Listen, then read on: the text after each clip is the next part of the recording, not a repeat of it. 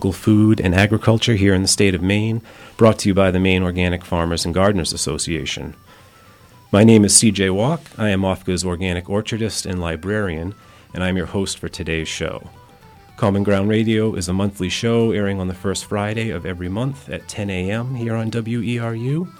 We are open to suggestions on future topics and guests for the show, so please feel free to contact us through our website, www.mofga.org. I'd like our listeners to be aware that this is a pre-recorded show, so we are not taking phone calls at this time. The topic for today's show is permaculture, which we will explore as a creative approach to design systems that utilizes certain principles and techniques to build adaptive resilience in human habitats and healthy ecosystems. It is modeled on natural ecosystem patterns and addresses issues of food production and water, shelter and energy, community, culture, and health. The origin of the word permaculture comes from the combination or contraction of the words permanent and agriculture, and was coined by Bill Mollison and David Holmgren in the late 1970s. Currently, permaculture is also used to bring together the concepts of permanent and culture because of the essential role that society and culture play in creating healthy human habitats and healthy ecosystems. So joining us today in the studio is Jesse Watson, who is the principal designer for Midcoast Permaculture based in Rockland, Maine. Jesse is also the primary organizer for the Midcoast Permaculture Network, which hosts workshops, meetups, and potlucks for folks interested in permaculture in the region. Jesse, thank you for being here today. Thanks for having me. Also joining us on the phone today is Lisa Fernandez, who is the director of the Resilience Hub based in Portland, Maine. Lisa is a trained facilitator and permaculture designer, and she organizes the Portland, Maine Permaculture Group, which has over 1,500 members and offers skill shares, workshops, and permablitzes, among many other activities. Thank you for joining us today, Lisa. My pleasure. Good to have you both here. So what I'd like to do is, after that brief intro for our guest, is really ask each of you what first got you interested in permaculture and how it has become a central part of your lives and the daily work that you do. So, Lisa, would you like to kind of lead in with that first? Sure. I would say that I grew up gardening, growing food in my family, and while I was in my early 20s and doing a little bit of traveling around, heard of the term permaculture overseas, and it really made sense for me, which is a common reaction. People sort of start learning about it and say, that just makes sense. It's sort of applied common sense. And came back home and lived out in the Pacific Northwest for a while and continued to pursue on my own learning about permaculture, and returned to my native New England and did a lot of different things for work, but about 9 years ago now, really had a kind of watershed moment of realizing that I wanted to work really in a dedicated way with permaculture as a design practice, really because I was having a growing awareness around issues of peak oil and climate change and those sorts of things. And in that discussion, there was a lot of doom and gloom and collapse conversation, which, we can't turn our eyes away from the fact that there are pretty big, difficult changes happening and will continue to happen.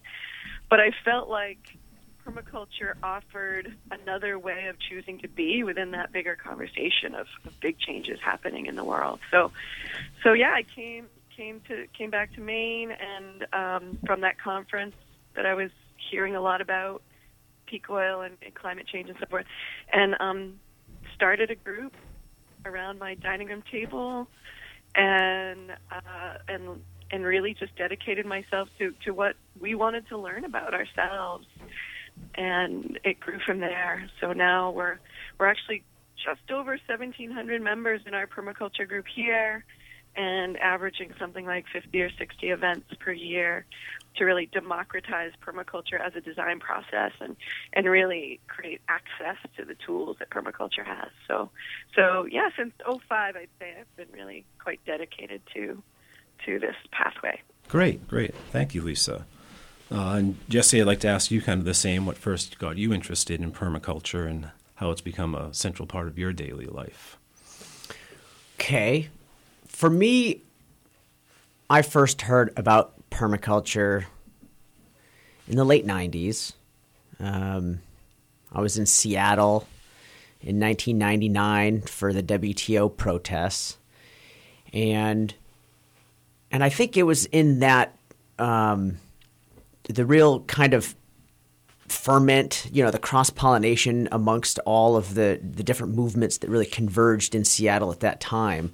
Mm-hmm. I think that was the first place that I heard about just the word permaculture, and I took it under advisement and came back to it a lot later. The WTO was sort of my, a real radicalizing experience for me, and I became involved in social justice movements. And the focus of a lot of those social justice and radical environmental movements, the focus was to sort of fight against the things that you don't want to see in the world. Mm-hmm. And so eventually I was transplanted to Maine. My wife is from Maine. And in Maine, I got involved with the radical environmental movement here for a lot of years. And I experienced a similar sort of watershed moment, just where my activities, how I wanted to manifest change in the world. I sort of reached this point where fighting against the bad guys wasn't quite working out for me. And, so I started to look into permaculture and took a design course, and that really opened my eyes up to sort of the positive way forward, because permaculture, like Lisa said, it's not that permaculture isn't blind to the challenges that we face in the world. It looks at these challenges full in the face, and takes a different kind of response to these challenges. So that was when I took the course. A new pathway opened up for me in about 2010. I started doing landscape design work for people, and so I developed a portfolio. And in 2012, I began co-teaching some courses with Lisa, and this year, through Midcoast Permaculture, we're looking to expand some of our services and begin doing some landscape installation work for our clients. Mm-hmm. And developing a demonstration site at my own 1 acre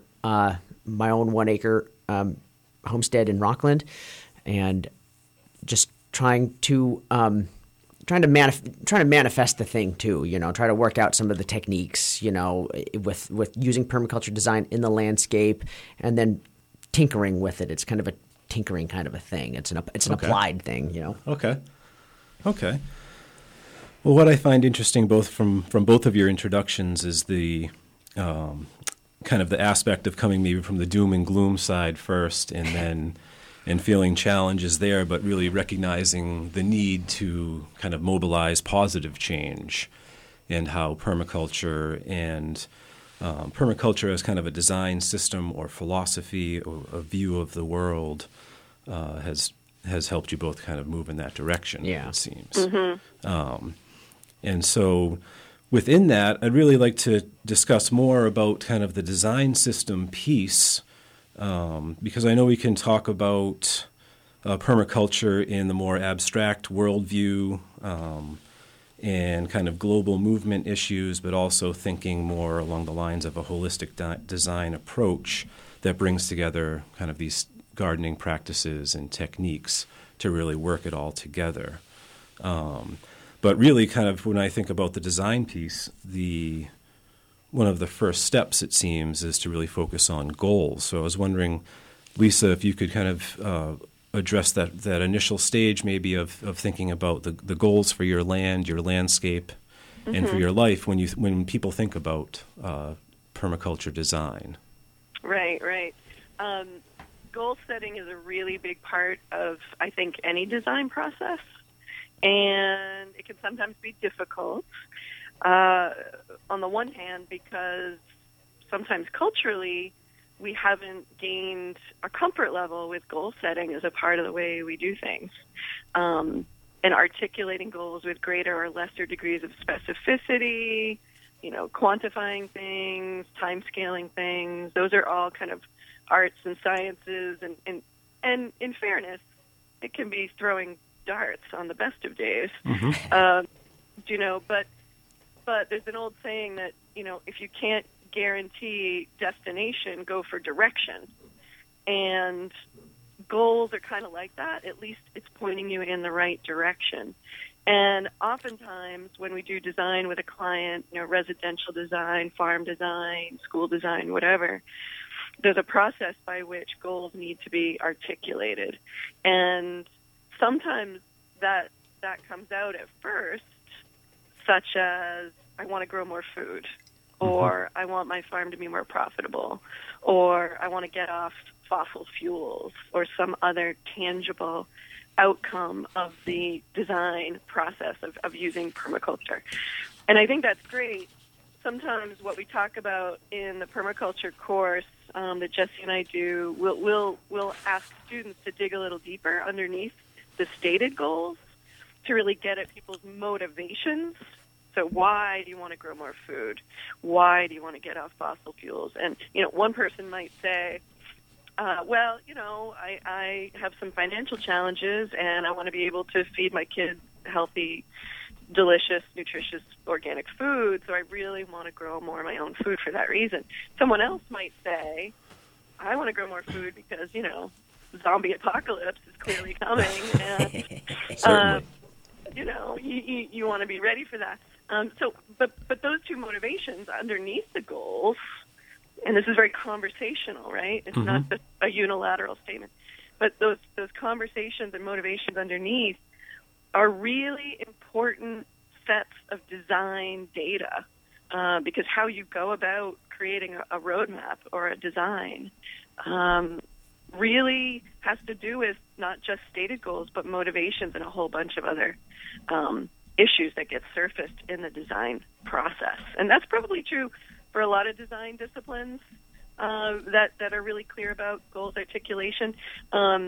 Couple of quick last things I'll say about this and hand it back over to you guys. But it's really important that as many stakeholders as possible are involved in articulating the goals. So when that's a household, that can be fairly simple. Who are the primary folks living in the household, whether that's a couple of partners or extended family or children, or, everyone needs to be part of the conversation to set direction.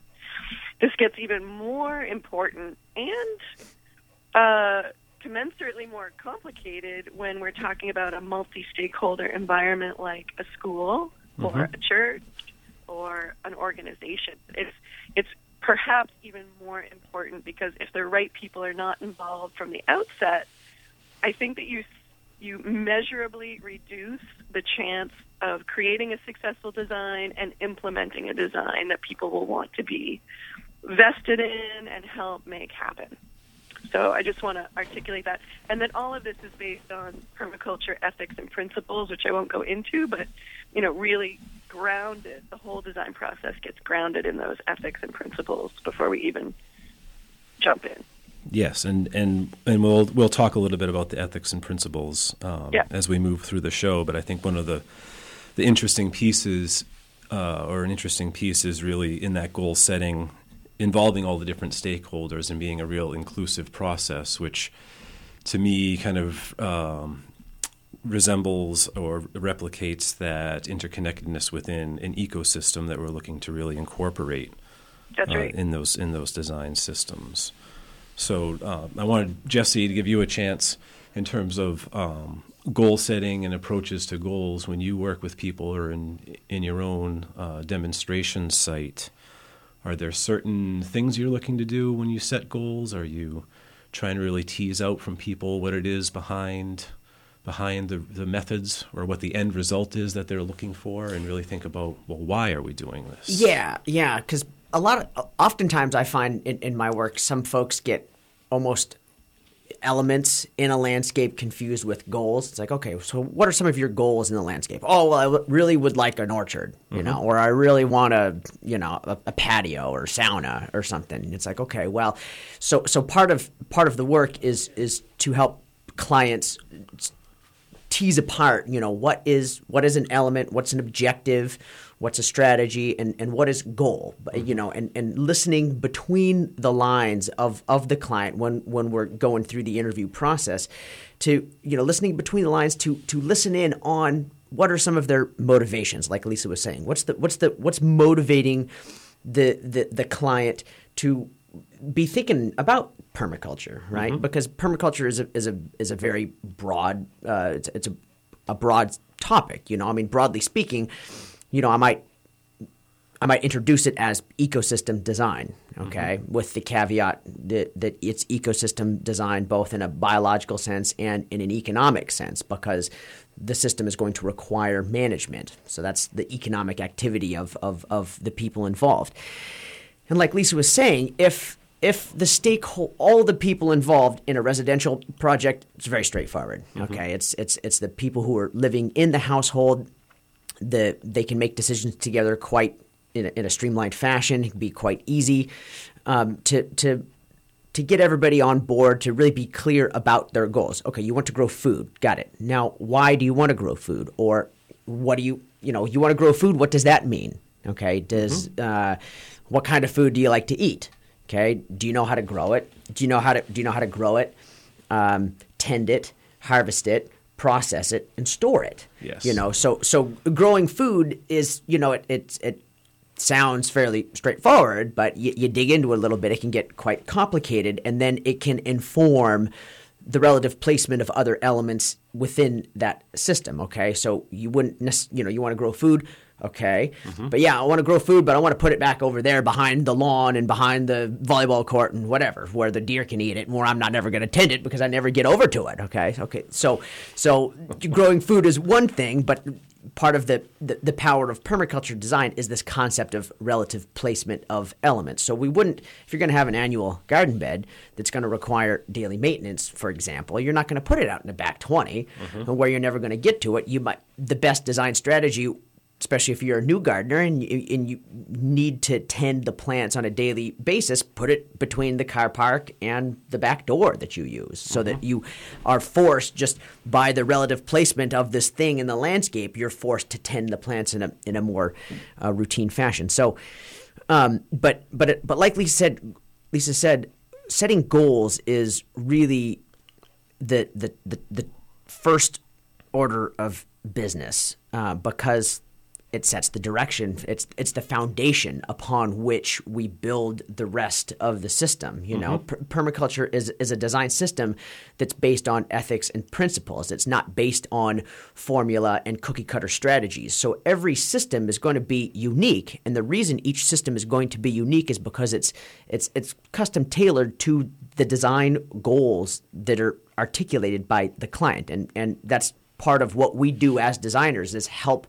the clients articulate their goals in a clear fashion, so that as we move forward with the development of the project, it has the most chances of success, because it's in alignment with the motivations and values, especially like Lisa said, in a multi-stakeholder environment. Moving forward, in order for the system to be built and properly maintained through time, because we're talking about ecosystems. We're talking about perennial systems. They're going to persist for generations, hopefully. And in a multi-stakeholder environment, that long-term maintenance is sort of the critical piece. And if you don't have buy-in with all the stakeholders from the beginning, that's when the thing can get neglected, and then it wouldn't have as high a chance of success as it would had the initial goal setting process been more robust, involving all of the people what need to be there. Yeah. Can I add something to that too? Sure. Go ahead, Lisa. And it's come up a little bit already in what you guys have alluded to, and it's sort of an underpinning of the way we really approach permaculture, I think, in our region here, this northeast region of permaculture practitioners. And it's true from being a part of the place where you live, developing relationship to place, doing meaningful design, and setting goals. But essentially what we're talking about is the creation of a participatory ecology in which, humans are participants in the system.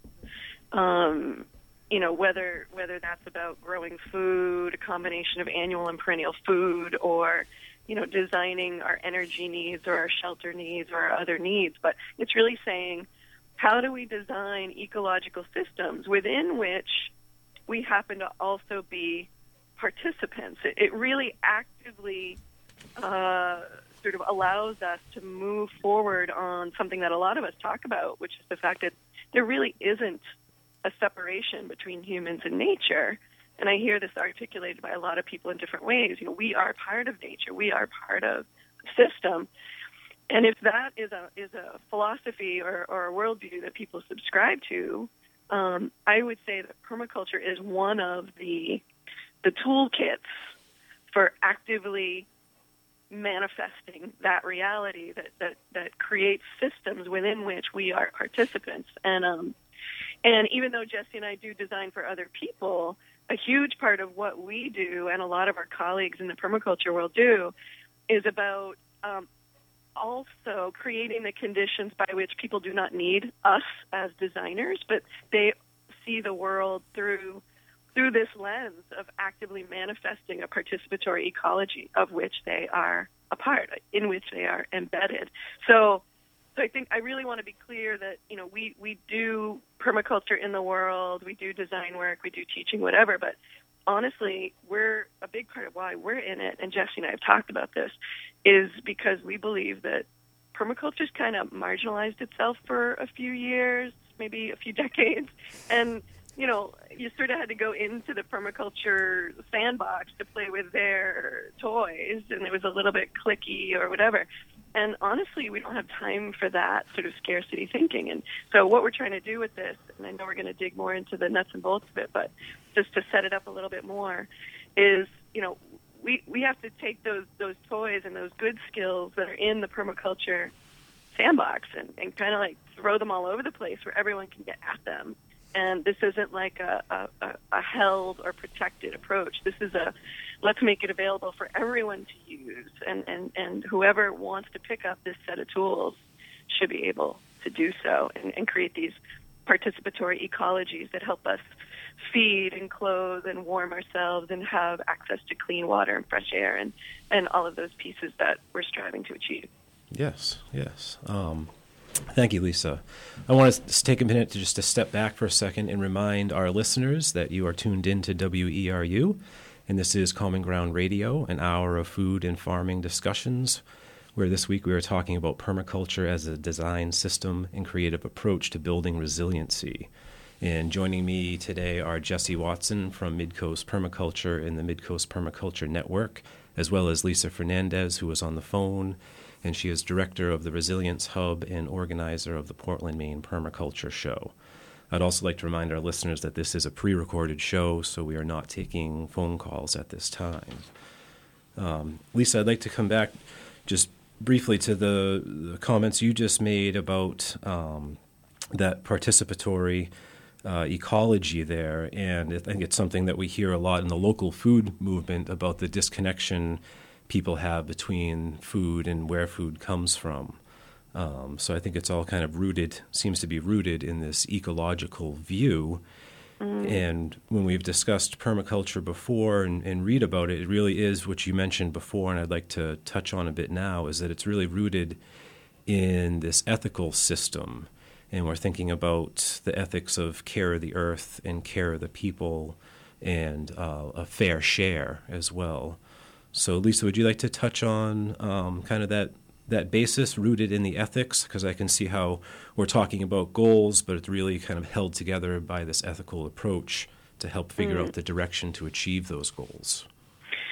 Yeah, I think one of the things that makes permaculture as a design method unique is that it is based in a system of ethics and principles, not in sort of a prescriptive moral way, although you certainly could go there with it if you want to. But the core design ethics are earth care, care of the earth and all of its parts, and that's in a figurative sense, but it's also quite literal. If you only have the ability to steward a tiny backyard or a postage stamp of a yard on in an urban setting, or a container on your porch with soil in it, like quite literally, that's the earth that you can steward, and then we need to do that. People care is the second ethic. I would argue that's also figurative and literal. We need to adopt practices that are, caring for people and especially not causing damage to people near or far. But very specifically, starting with the self, we need to be able to practice self-care and then care of the people in relationships most close to us, and then sort of work out in concentric circles. I think particularly in the food movement or agriculture areas or some of the other similar areas, I hear a lot about burnout and how hard it is to practice self-care, and I totally empathize with that. But honestly, if we're not caring for our own selves, we're not going to be of service to others as effectively as we could. So it's earth care, people care. The third ethic is sometimes called fair share, or I've heard it also called future care, which speaks to the fact that, any outputs or surpluses of the system should really be returned to the benefit of the system, should really be returned toward earth care and people care. If you think about the native ecosystem of northern New England, a forest ecosystem, there's no such thing as waste in that system. Every output is a valuable input somewhere else in that system to maintain health and to actually sustain the thing over short and long-term periods of time. So earth care, people care, and fair share are sort of these foundational ethics from which, a whole little card deck of design principles emerge, and then from there, strategies and techniques. But whatever we do with permaculture design, we're always needing to check ourselves against, earth care, people care, and fair share at the most fundamental level. And we're imperfect. We're not always going to get it exactly right, and we're still learning from the wisdom of ecosystems. The ability of the human brain to even comprehend the wisdom and complexity of ecosystems is obviously a big open question, but that doesn't mean we should not try. And I think earth care, people care, and fair share are one of the foundational pieces that allow us to move in that direction. Okay. And the fair share, future care ethic seems kind of interesting in a way. It's tied to a sustainability piece. And Jesse, I wanted to ask you in terms of, Lisa just mentioned kind of every output is an input and things are cycled, and thinking kind of long term, you mentioned things that are going to be there perennial for generations and generations. Kind of some of those, within those ethics, that sustainability piece, and maybe some kind of keys or tools you would look for in helping someone design their home system or farm system that kind of looks at cycling those nutrients and really focusing on the long-term sustainability. And true sustainability where it doesn't mean you have to go out and find all these inputs at the hardware store or nursery center and bring them into your landscape. But some approaches to really thinking about building sustainability in that plan. Yeah. So sustainability is an interesting concept. I don't think of, okay, you said true sustainability. I guess a word that I prefer is regenerative. So I think of permaculture as a design system whereby we can regenerate health of ecosystems, health of local human communities, health of a localized ecological culture, and in regenerating the health of ecosystems and regenerating the health of our own selves and the health of our kin and community, then that gets into this concept of cycling surplus back into the first two ethics, and being able to care for the future, down through multiple generations. Okay, getting back to the concept of caring for the next 7 generations. So, in building a sustainable system or a regenerative system, I guess how I think of it, Lisa mentioned peak oil, right? So where we're at, and that's basically the concept that, fossil fuel is a limited resource on the planet, and we live on a finite planet. We're beginning to bump up against some of the limits and of these resources. So the concept of peak oil is not that we're running out, but we've hit the peak of production and we're going into terminal decline now. So fossil fuel is a really important energy source. It's extremely energy dense. You can do a lot of work with it. In the construction of a sustainable or a regenerative system, I think of it as the wise use of what resources we have available to us today. We're industrial. Here in the U.S., it's an industrial civilization. We have industrial technology at our disposal. We can do things like move vast amounts of earth relatively cheaply, right? You have 2 guys and 3 pieces of equipment. You can move mountains. Yeah. Okay, try doing that with just shovels and your back. Okay, so the development, the construction of sustainable systems, I think is about using these, the tools and technology and energy resources available to us today, here and now, to regenerate the health of systems here and now that will require far less maintenance into the future. So to use industrial technology to build ecologically regenerative systems that aren't going to require industrial tools for maintenance and harvest into the future. That's how I think of that. That's kind of, I don't know if that gets at your question, very, very well, but that's kind of how I think of, using tools and technology in the development of a sustainable, or especially in this case, a regenerative system, getting at the first 2 ethics. But then about how to, and then cycling nutrients in a system, that's a thing.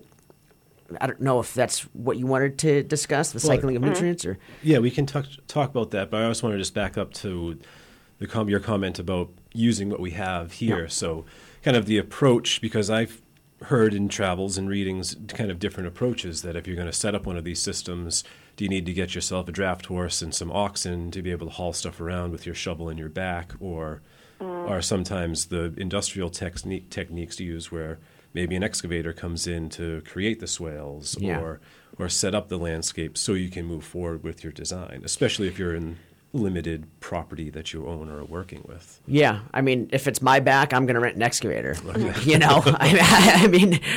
I'm not an ideological purist, I guess, in that sense, and I don't really think many permaculture designers are. It's the thing that I appreciate about the permaculture movement, and certainly, like Lisa mentioned, the movement that we have here in New England is we're critical thinkers. We're a pile of critical thinkers, and we're not terribly dogmatic. Many of us, most of us, thankfully here in the Northeast, we're not terribly dogmatic about how we go about the approach of the development of these systems. So these systems are designed in a thoughtful, careful way, and then how you go about installing them in a phased, project-based way, that's also thoughtful.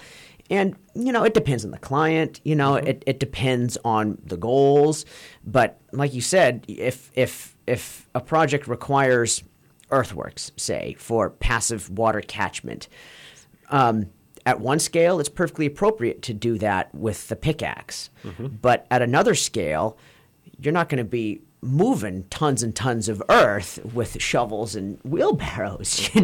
You're going to go and hire the equipment operator or go rent a machine to do it, because that's just, we all have limited time and resources. And you got to weigh that cost benefit analysis. Okay, it might cost more to rent an excavator, but you're going to get the job done a lot sooner, as opposed to, organizing, 20 of your friends to come over and schlep earth with shovels and a wheelbarrow, and you might burn up your social capital in the process of doing that too. So I think right, let's use what we have here. I've come around, even, like I said in the beginning, I got here because of the anti-globalization movement, and even in a way with that, I've kind of come around a little bit, and maybe we'll talk about this later. The design of cool, temperate agro ecosystems, forest gardens, and these perennial food-producing forest systems.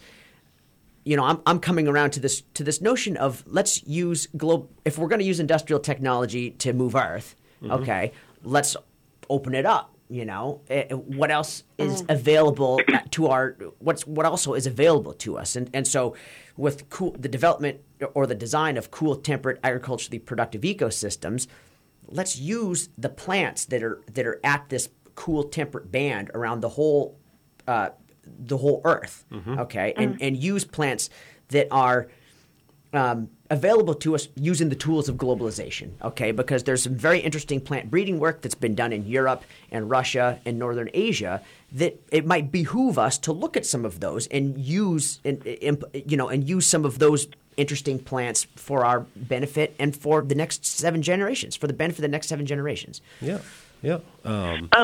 Lisa, did you want to add something there? Yeah, I do. I want to just highlight something I'm hearing from Jesse, which is that if we choose to use, the tools and resources of, that are finite, if we choose to use diesel, fossil fuels, tractors made in factories, this is not a judgmental thing. People are going to make the decisions they need to make and, support their ability to do what they need to do, absolutely.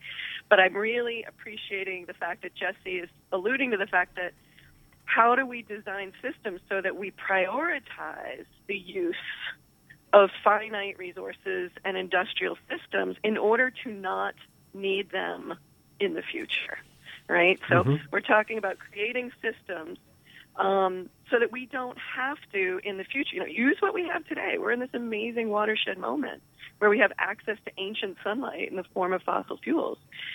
If you're going to use some of that, use a liter of diesel to do the work that, will literally last hundreds of years if you act strategically. But when we talk about creating resilience, we want to build systems that don't require constant inputs of faraway or finite resources in order to continue to function and feed us. And I want to close that thought by saying, when I think about the word sustainable, which I try to stay away from unless I'm really defining what I mean, because it's a bit of an overused word at this point. But when I think about it for real, what comes to mind, honestly, is something that Russell used to talk about, Russell Libby, and he would talk about the fact that, how do we create a food system? And I would expand that to say, how do we create ecosystems, and including humans, that allow us as a species, as a keystone species, to continue to live here indefinitely? What does a system look like that would allow us to be here indefinitely? And, barring the odd asteroid strike or something, I really think that's kind of a radical question to ask, because it's the absolute opposite of a lot of the decision-making that we do right now as a culture. So permaculture design sort of brings that back in and says, you get one shot to be a good ancestor. Yep. What are you going to do now, even if it's experimental, even if you don't have all the answers? How do we create and try to create and experiment with systems that let us be here perhaps indefinitely? Yeah, and it seems like utilizing those resources that we have now so we can set that up and move forward. Right. Yeah. And Jesse? Yeah. So Lisa mentioned keystone species. How I humans are a keystone species. How I put it is humans are a keystone species whether we choose to accept that responsibility or not.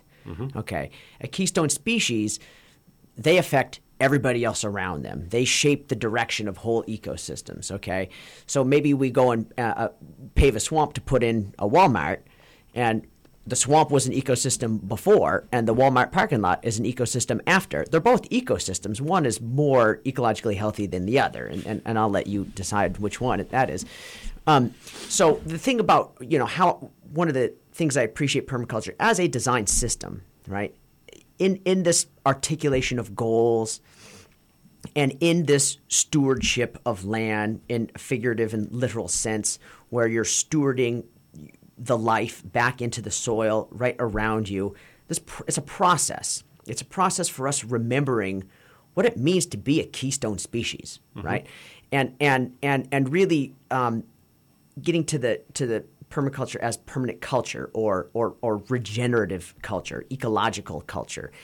It helps us to remember what it might be like to be Aboriginal to a place, or to be native to a place, to be indigenous to a place as a keystone species. As we can look to contemporary living examples of indigenous Aboriginal cultures and the wisdom that they articulate in their cultural forms and the way they manage their landscapes and the way they manage their economies. I think permaculture is a way for us to remember how to do that, I think.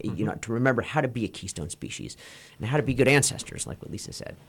And we haven't been separate for all that time, right? No. We're still part of everything. Yeah. Yep. Okay. At this point, I just want to take another minute to remind listeners that you are tuned in to WERU, and this is Common Ground Radio and our food and farming discussions. And this week we are talking about permaculture as a design system and creative approach to building resiliency. And guests today with me are Jesse Watson from Midcoast Permaculture and the Midcoast Permaculture Network here in the studio. And on the phone, we have Lisa Fernandez, the director of the Resilience Hub and organizer for the Portland, Maine Permaculture Group. And also like to remind listeners that this is a pre-recorded show, so we are not taking phone calls at this time. So as we move forward here and thinking, we've discussed some goals and ethics, and I think as we kind of look to move into the actual implementation stage in some of these design projects and processes, that there are also these design principles that are used in terms of moving forward. And I know that there's about a dozen of them or so, and I'm not looking to really discuss each one in depth in the interest of time here today. But just thinking about moving into the kind of design principles, and Lisa, would you like to touch on kind of the implementation phase and how to utilize some of these principles and how you view those? Yeah. I mean, like Jesse said, every single permaculture site is different. There's no cookie cutter solutions, but usually, 80% or more of permaculture is in observation. Before we ever, do any little bit of anything, we're sort of becoming students of place, and it's especially great to start doing permaculture, using permaculture as an approach in a place where the humans are already in relationship to that place. Even the best envisioned design on paper changes when you actually start implementing and installing parts of a permaculture system, especially because you're approaching the land, you're a part of the place with a great deal of humility and curiosity rather than the confidence of being the expert designer. One thing that permaculture really tries to instill, at least the flavor that we work with here, is this idea that, ultimately the ecosystems themselves, the land, the plants, the other beings, have way more to teach us than we have to impose on it, our will, as it were. And so we want to really, even as we implement things and use some of the techniques that are commonly associated with permaculture, we're doing that in a way where we're observing, what works in nature, what's already happening, what are the patterns of the ecosystems around me, how can I choose plants that are respectful of the patterns of plants that are already here? Whether choosing native species or species that work very similarly, or looking at how nature builds soil, generally not through a lot of tillage or disruption. So we try to mimic that pattern. But there's a whole bunch of ways that we implement a design, and the design itself is based on these principles. But then when we get out onto the land and working with buildings and energy and water and growing systems, we're also honoring those design principles. And I'll just mention one of my favorite ones that you'll hear a lot of us talk about, which is this idea of stacking functions. And the way that I was taught about that principle, and it just makes a lot of sense to me, is that every design element should serve at least 3 functions in a permaculture system. More functions the better, but at least 3 functions. So, for example, on the south side of my house, we have a deck. There's quite a slope, so a deck creates this transition. But growing up and over the deck are 4 grapevines that are Concord crosses, so they have some native genetics in there. And if I think about the functions now, those grapevines climbing up 20 feet and then heading 24 feet horizontally over the top of the deck or the house. The grapevine provides food because I'm harvesting, 80 pounds of grapes per year for juice and jelly. It provides shade on the deck, so in the hot summer it feels 5 to 10 degrees cooler under there because of evaporative cooling. It creates habitat. We usually have at least a couple of birds that build their nests and have stopping places in the grapevines. We leave a large amount of fruit on the vine to dry out, which is winter fodder for the birds. So that's another function. And because it's the south side of the house where the sun tends to beat in on a warm summer day, and now it cannot, it's creating a climate buffer for the house itself on that side where the heat typically would be beating down on the house. It's also beautiful, so we can never discount beauty as a function. And when we prune in late winter, early spring, those prunings are propagated into potted grapevines that we sell and barter. So that's an additional function. So in that case, I'm exceeding the stacking function. But that's just one example of a design principle. You have them stacked up pretty high there, it seems like. Yeah, I lost count, yeah. Yeah, they're teetering at this point. Yeah, yeah. Okay. Well, Jesse, did you want to speak to a specific principle or? Yeah, I guess 2 that I'm thinking about right now. Lisa mentioned a little bit just this concept, this principle of observation. Really beginning an observation. I'll tell people that observation really goes hand in hand with goal setting. Begin thinking about what kinds of goals you might choose and how you might manage your landscape and the ecosystem around you, but also observe what's there and what's working, and observe the energy flows that are moving through your system through all 4 seasons. Like Lisa said, observing nature with this attitude of humility to learn about. That's where we go to learn about resilient patterns. Resilient patterns evolve in nature, and really our job is to reacquaint ourselves with these patterns of resilience as they're expressed in nature. So coming.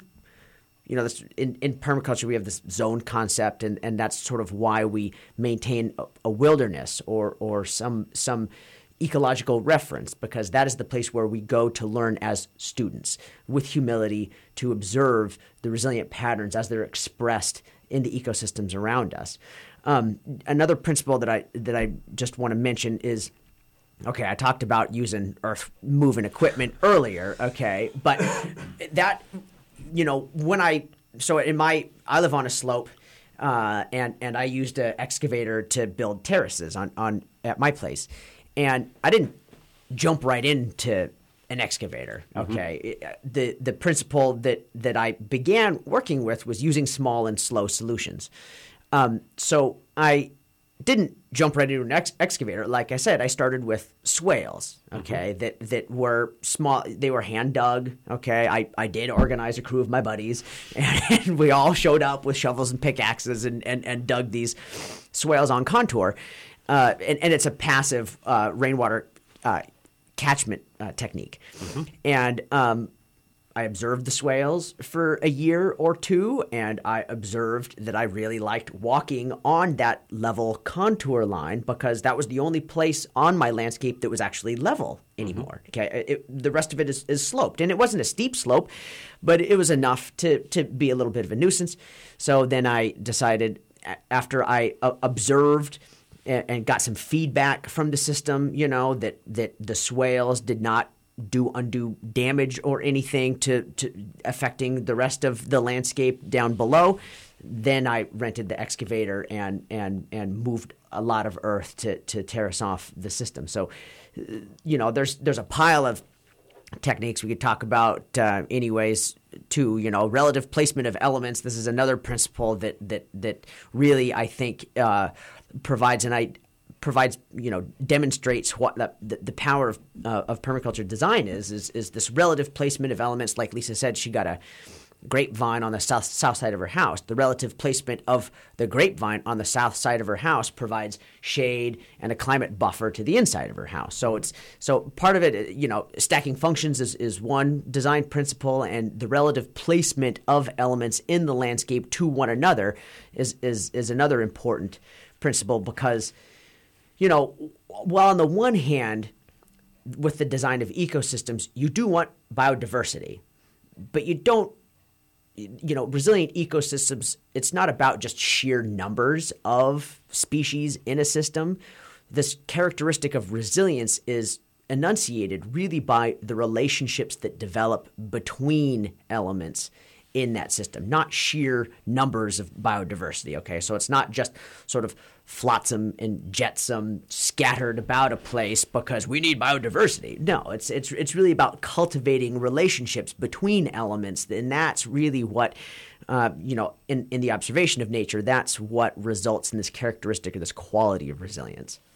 Okay, and Lisa, something that we had talked in the past about, I think, we've gone through kind of the stacking functions and the relevant placement and how they're tied together, like Jesse just mentioned. But we had talked in the past about these scales of permanence and things that we can influence and cannot influence, and kind of that spectrum in between. Yeah. There's several different ways to do sort of analysis and sort of assessment of site conditions when you're doing permaculture design, and none of this design process is linear. It can be quite cyclical, so you're circling back to really understand your landscape as well as you can before you undertake changes. But in addition to looking at some of these design principles and designing by zones and sun sectors and wind sectors and some of these other pieces, one of the design tools we have is the ability to sort of do analysis by scale of permanence. And that really came out of the work of some Australian folks, particularly P.A. Yeomans in the 1950s and 60s in Australia.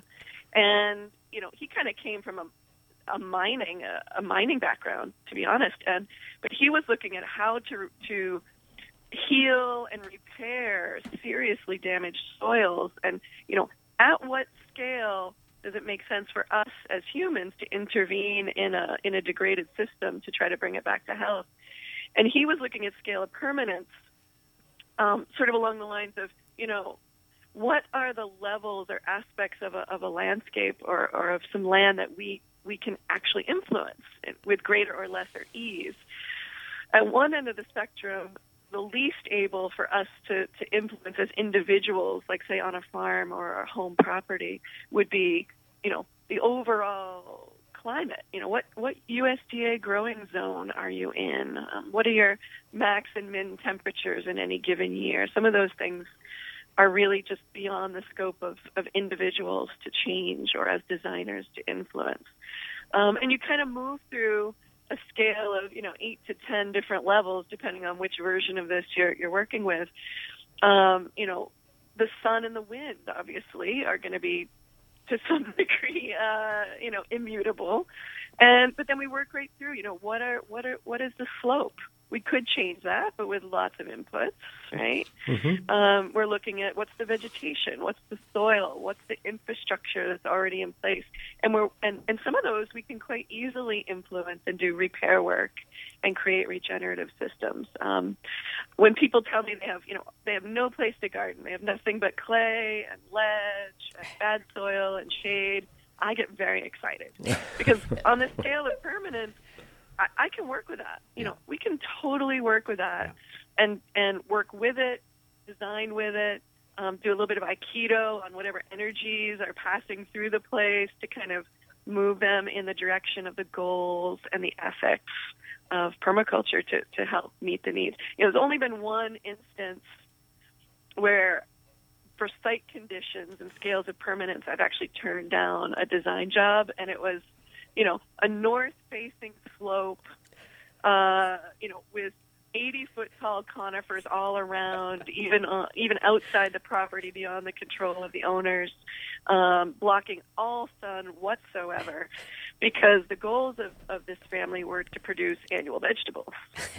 Now, if they had said their goals were to produce mushrooms or something else, we could have worked. It might have been more possible. Yeah, a sled run in July. Yeah. Okay. So that's just another analysis technique is scales of permanence. Yeah. Well, we're getting towards the end of the show here, so I just wanted to give listeners the opportunity or the ability to maybe get in touch with you folks if they had further questions or looking to kind of find some of your services. Jesse, are you available? Sure. They can find. We're teaching a course this summer. Lisa and I are teaching a course hosted at MOFGA that starts next month. Also, in July 4, 5, and 6 is the annual Northeast Permaculture Convergence. It's Maine is the host this year. It's also going to be at MOFGA. Lisa can talk more about that and give the website. My own website, if folks want to get in touch with me, you can find my email through the website, midcoastpermaculture.com. Okay. And Lisa, for contact with you? Sure. I think the best way for people to find out what we're up to is to use the internet and go to Portland, Maine Permaculture, all one word, portlandmainepermaculture.com, and people can add their name to that mailing list to find out about all the events that are happening, including the 2014 Northeast Permaculture Convergence, which will be a great event in July. Okay. Well, thank you. We're coming to the end of the show, and thank you, listeners, for tuning in to Common Ground Radio, and thank you, Jesse Watson and Lisa Fernandez, for being here today. I am your host, CJ Walk, and I'd like to encourage you to listen to future editions of Common Ground Radio, brought to you by the Maine Organic Farmers and Gardeners Association, which can be heard at 10 a.m. on the first Friday of every month, and only here on your community radio station, WERU-FM.